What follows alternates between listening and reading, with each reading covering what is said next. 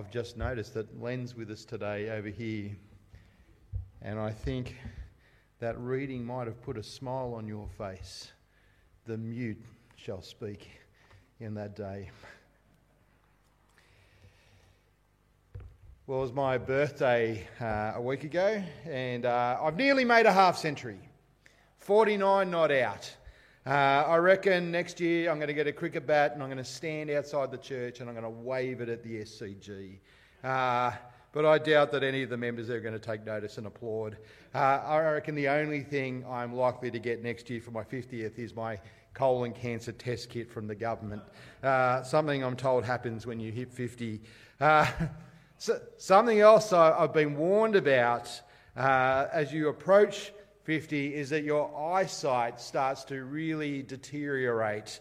And just last week, I was sitting in Bible study with the group, and I discovered that someone had stolen my Bible and replaced it with an exact copy, just the font was 3 points smaller.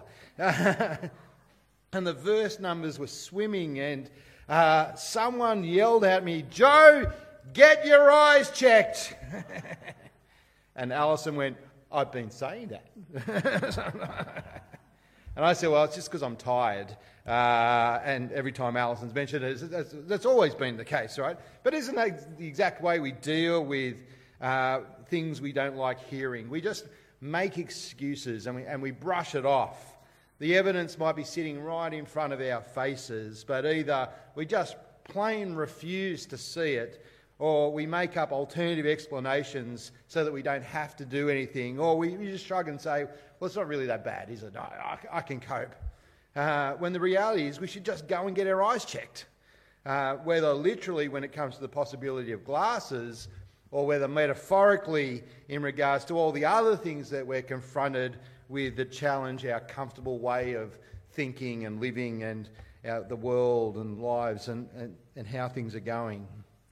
And even though deep down we know it might just do us good to go and get them checked, and that it's better to face the truth than to live with a lie and just deal with the issues, we still make excuses, don't we, to our own harm and detriment, all sorts of things in life. And I think that's particularly the case when it comes to the Lord Jesus Christ. Do you need your eyes checked when it comes to him? Lots of people do, in fact most people do, but they make up every reason in the world, all sorts of excuses not to look at him, to see him properly and deal with him. We've been working our way through Matthew's Gospel for the last few weeks, and as we hit chapter 11 today, we meet three groups of people who really did need to get their eyes checked when it comes to Jesus. Each of them have very different eye problems to each other that they faced. There's John the Baptist who thought he might have been seeing things that maybe Jesus, well, it was a mirage that he'd been confident in, but now he was wondering. There's the crowds with Jesus, and it turns out they're distracted by the wrong things about him. And then there's the people from the towns that he previously visited, and their problem is they just close their eyes and they refuse to see what was right in front of them and make up every excuse in the world not to do something about him. And all of them needed an eye checkup, and maybe we need one too, because walking around in the dark is a very dangerous thing physically, and it's very, very dangerous spiritually. Well, let's start with John the Baptist. He needed his eyes checked because he thought he might have been seeing things. I don't know if you've thought a great deal about John the Baptist. I became a Christian, in fact, at a church that was named after him. It was very confusing because it was St. John the Baptist Anglican Church. And I was like, well, the Baptist or Anglican? Anyway, I didn't know any better. But anyway, I don't know if you thought a lot about John the Baptist. In his day, he was incredibly famous. He was the greatest prophet that the country of Israel had ever known. He was regarded as the final prophet of God, and he'd been given the unique job of pointing to God's king when he finally arrived as promised. He lived in the wilderness. He dressed like a wild man in camel skins, and he just ate rough. And people flocked out to the deserts to see him and hear him because he was preaching the coming of God's judgment on all his enemies, which would happen when the Messiah came. And the moment he met Jesus, he knew for certain that God's King, God's Saviour had come. That's him there, Jesus the Christ. But things hadn't gone to plan, at least to the plan John thought God should have in mind. As part of his job of denouncing the country and announcing the arrival of the king, he was telling people and warning people to turn around, to be prepared to change, or in his words, repent of their sins, so that they might be able to welcome properly God's king rather than be crushed by him when he comes. And he was absolutely fearless in his preaching, calling on everyone, no matter how high their rank, no matter what their station in life or how powerful they were, to repent of their sins. And as a result, he'd even confronted the reigning king of the country, Herod Antipas, who was kind of a Putin-type figure in his day, nasty piece of work. And he said to him, stealing another man's wife just isn't on. You need to repent. Turn around. And he'd say that to the crowds because Herod had seduced the wife of his half-brother Philip, who was the king in the next region, right? And he'd stolen his wife away from him, and they were shacked up together. And Herod wasn't too happy about a jumped-up little upstart out in the country denouncing him publicly. And so he had John the Baptist arrested and put in jail. So John's now languishing in jail, not knowing what's going to happen to him. He's been there for some time, and you can imagine why he might start to wonder if Jesus really is the Messiah. Really? Because here I am. And maybe you've had your doubts and suspicions and questions and reasons to question Jesus' kingship because of things that you are going through. Perhaps you were raised to believe in Jesus, or maybe you became a Christian in youth group or in uni, and you imagine that things would be better than they are now, that why has life turned out like this? You imagine that, God should have brought other things into your life, better things. But circumstances have caused you to question whether you're really on the right track, whether you've backed a winner. Maybe you've even had some real heartache to deal with. And you've started to question Jesus like John, even John the prophet, was and did. But at least John recognised that was what was going on, and he wasn't going to die wondering. And I want to say, if you're having doubts right now, or if you ever are in the future, don't die wondering. Don't die wondering. So John sends some messengers to Jesus, disciples of his who've been visiting him in jail, to ask the question in verse 3. Are you the one? Are you the one who is to come, or should we expect someone else? Now, you get the question, right? Did I get it wrong, Jesus? Was I just seeing things when I said you were the one? Was it just a mirage? Well, what's Jesus' answer? It's not a straightforward yes or no, is it? Instead, he says to the messengers, well, look with your own eyes and go back and tell him what you've seen. Look at what I've been doing and see if they really are the things that the Messiah, the Christ, would be doing. See there, verse 4. Go and report to John what you hear and see. The blind receive their sight, the lame walk, those with leprosy are cleansed, the deaf hear, the dead are raised, and the poor are told the good news, and blessed is the one who isn't offended by me. And as you go back through the previous chapters of Matthew's biography, that's exactly what has been happening. You don't even have to go back that far. Just go back a chapter or two to chapter 8, and Jesus cleanses a leper of his life-threatening, humanly incurable disease. I mean, leprosy was the cancer of its day. And with just a word and a touch, the leper was cleansed. He healed the centurion's servant who was at the point of death. He did it without even having a doctor's consult. He was suburbs away. He just said the word and the guy was healed. Jesus healed so many, we're told, in the city of Capernaum that the hospitals were emptied. The crowds brought vast numbers of the sick to him and he healed them all. He'd healed a paralysed man who'd been lying on a mat decades. He left up and went home dancing for joy with his bed on his shoulders. A woman who'd been bleeding for 12 years was cured, and then Jesus had raised a girl who'd been dead and was in her coffin in the middle of the funeral party. Is Jesus really the one? Should we look for someone else? And in one sense, you could just read what Jesus says to John's messengers as just an accurate summary of everything that he's been doing in Capernaum and the other cities and towns around Galilee and the north of Israel, kind of like their Queensland, and just as weird as our Queensland. But there's more to it, because what he's also doing is summarising two of the most famous sections from the first part of the Bible, the Old Testament, about what would happen when God came to visit. They're both from the prophet Isaiah, who speaks about God visiting this world in what you might call a divine invasion.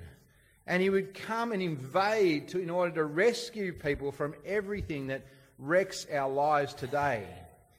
We read Isaiah 35 a moment ago. It might be worth having a look and seeing it. Page 630 in the Pew Bibles, or, it's on no particular page on your phone. Anyway, Isaiah chapter 35. It's one of the most famous parts of the whole Bible, written some 750 years before Jesus. And it's just glance at verse 4. Say to the cowardly, be strong, do not fear. Here is your God. Vengeance is coming. God's retribution is coming. He will save you. Then the eyes of the blind will be opened, the ears of the deaf unstopped. The lame will leap like a deer, and the tongue of the mute will sing for joy. For water will gush in the wilderness and streams in the desert. He's saying that God's coming. He's going to come and invade this world, and he's going to rescue people like you and me from a world where everything has been blighted and wrecked as a result of our rebellion against God. And he's going to save people from all that for a new world where all that's gone once and for all. And John the Baptist would have known that passage off by heart. And Jesus is saying to him, take heart, be strong, do not fear. Look, it's all happening right now. Look at the evidence. No human can do the mighty works that Jesus Christ did. I mean, no one sitting here today could do anything like that, could they? I mean, have you tried? I can't. And if you think you could do some of those things, well, give it a go on your way home. Campbelltown Hospital could do with a visit. Solve the parking problems as well. Anyway, try stepping out into a storm when it hits next week and just tell it to back off and see what happens. Jesus did, and it stopped. I mean, I once thought that I had a magical power, that I had the power to make flies go away completely by saying 3 times in rapid succession, go away fly, go away fly, go away fly, and they just poof, disappear. I was only 10 at the time, so anyway, but little did I know that they're all just sitting on my back, feasting away on my sweat-soaked shirt. Hundreds of them enjoying the environment. They hadn't gone anywhere. Can't make a fly go away, let alone a storm. But then Jesus also quotes a second famous Old Testament passage, which is also from Isaiah, but it's from chapter 61, just a little bit later, when he says, and the poor are told the good news. And in Isaiah 61, the promise is made that the poor, and by poor Isaiah doesn't just mean the people who have got no cash, but those who are suffering in this sin-wrecked world, the poor who face death, the poor who face disease. That's you and me. Us poor people will have good news preached to them. There's hope. But also in both passages, there's also a warning, isn't there, for God's enemies. It's good news. It's great news for sure, if you love God and recognise the one that he's sending. But what if you won't? Isaiah 35, here is your God, vengeance is coming. God's retribution is coming. Isaiah 61, the very next verse after the poor will hear the good news, God has sent me to proclaim the year of the Lord's favour, but also the day of God's vengeance. And that's going to be extremely relevant when it comes to Jesus' assessment of the other eye problems that people were having. But for those who are like John, who are having doubts because of the difficult circumstances you're in, Jesus would say to you, take courage. Look at the evidence. You weren't just seeing things when you came to believe in Jesus. It wasn't just wishful thinking. If your experience has led you to thinking, well, is he really God's king? Is he really the one? Just look at his works. The evidence, which is overwhelming. Jesus isn't a mirage. He's the real deal. Here is God's king come. And he will do what he said one day. Be of good courage. Well, there's a second eye problem in the passage, and that's the problem of being distracted. Ooh, squirrel. Like when you're looking at a magician's hand when you should have been looking at his pocket. You're looking at the wrong thing. And Jesus says that's what the crowds with him are suffering from. That's their problem. They're focused on entirely the wrong thing about him because they're just groupies into the latest fad. They're just hanging around. And so verse 7, as these men were leaving, John's disciples going back to tell him the message, Jesus began to speak to the crowds about John. What did you go out into the wilderness to see? A reed swaying in the wind? What then did you go out to see? A man dressed in soft clothes? See, those who wear soft clothes are in royal palaces. What did you go to see? A prophet? Yes, I tell you, and more than a prophet. I mean, here was this wild man in his weird clothes before he was in jail and out there in the wilderness wearing camel skins, eating locusts and wild honey. And you knew he was different. You knew he knew he was a prophet. Everyone did. And I bet it was something watching him, going to town on the people who were with him, denouncing the authorities and calling for challenging the king even. But they weren't there for the most part to respond to his message. They were there because it was just the most exciting show in town. Right? It was the cool thing to do. Something different was happening. Let's go and see the latest concert. It's like when half of Sydney turned up in 1959 to see Billy Graham preach the gospel. 500,000 people in a city of 1 million at the time at the Sydney Showground all together.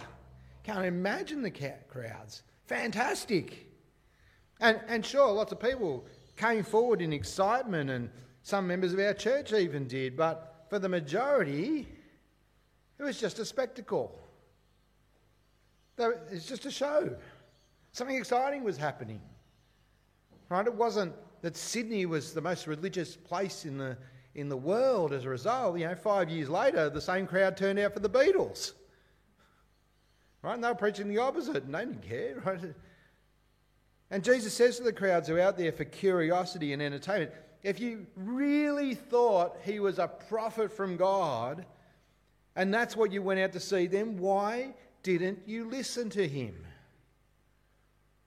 You knew he wasn't just a politician, a reed swayed by public opinion and, just saying whatever you wanted to hear to get votes for the election, And you knew he wasn't in the pay of his rich puppet master. He was no soft man living in the king's court, sucking up to a law. He was a prophet.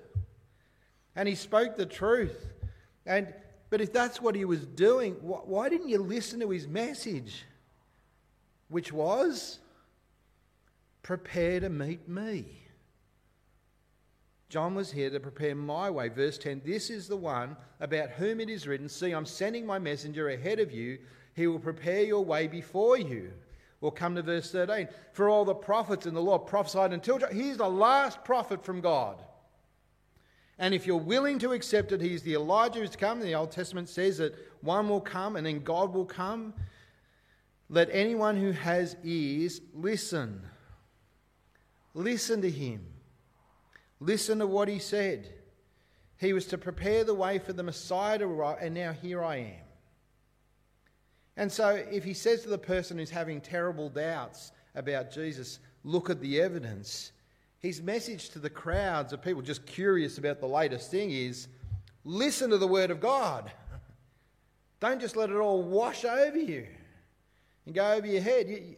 You might have grown up with church things and you're just here because it's just what you do and hadn't thought to do any different. Isn't that what people do on the weekend? Or maybe you're the kind of person who's always just goes with the crowd and you don't like upsetting the apple cart and you're only here to make someone else happy. Right?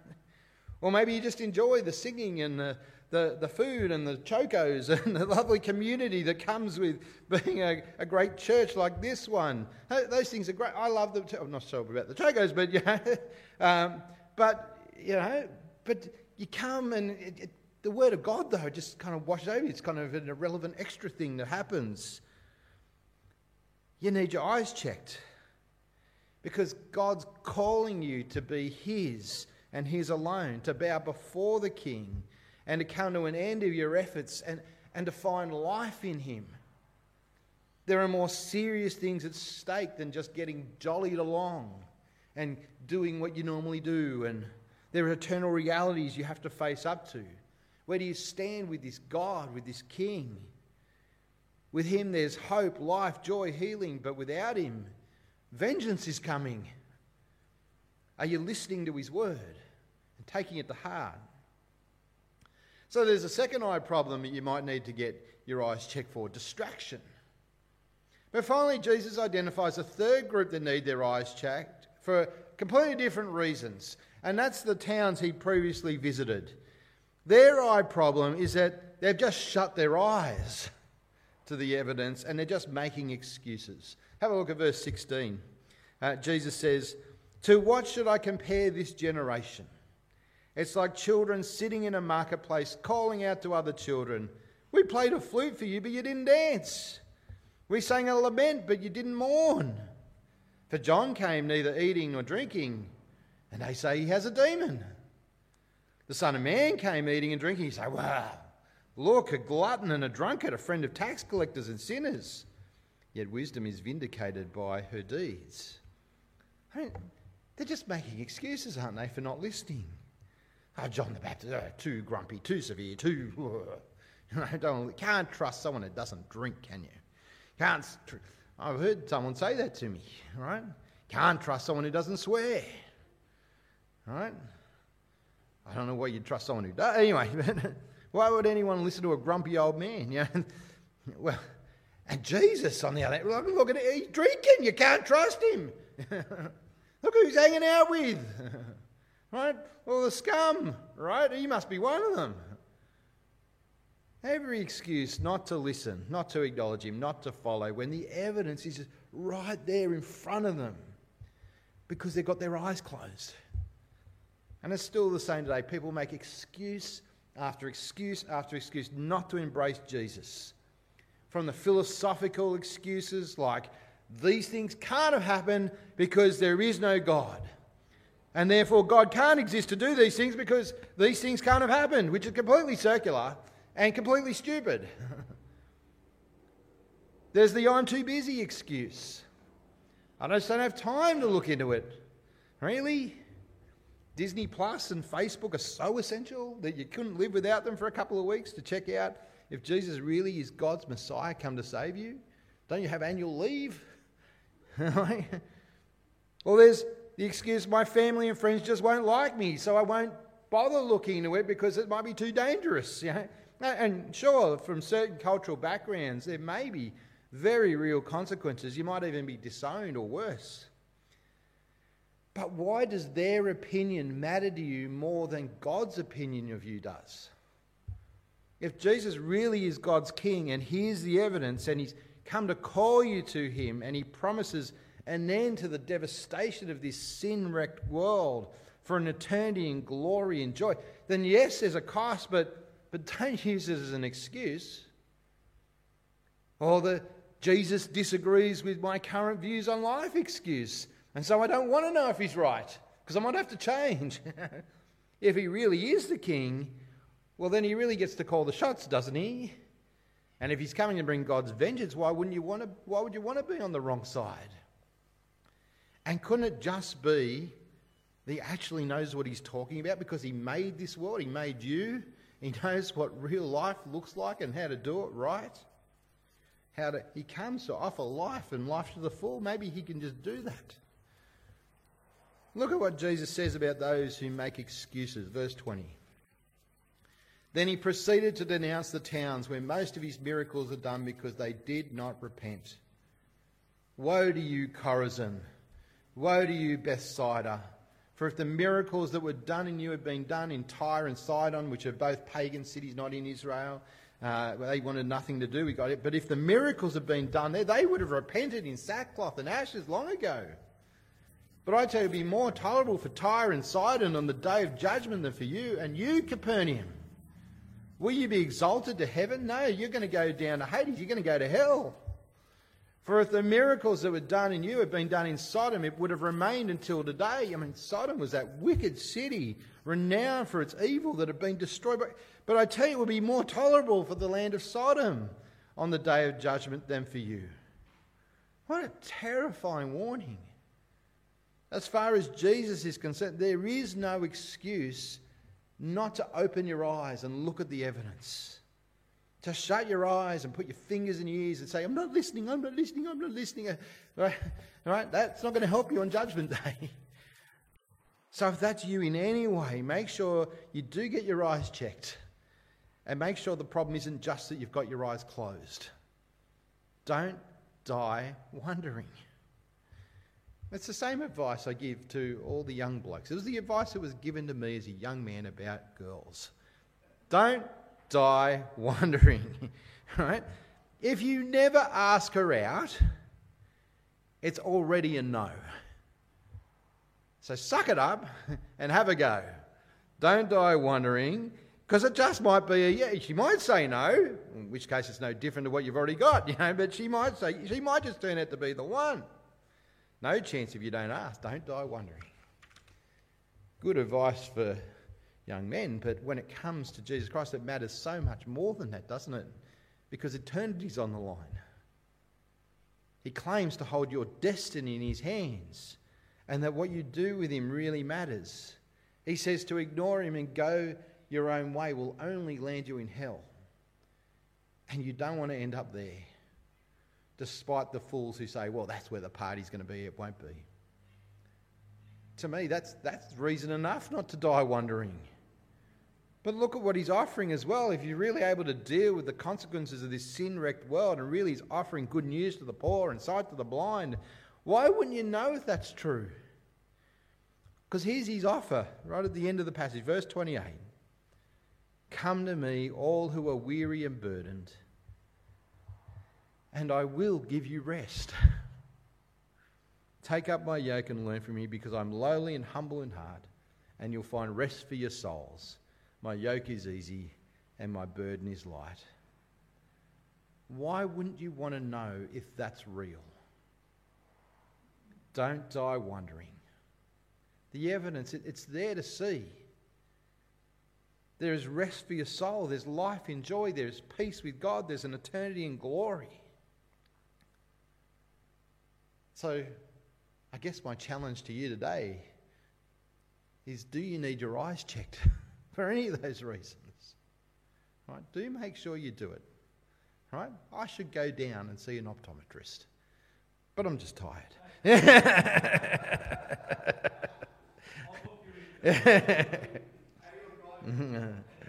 Do you need to have your spiritual eyes checked?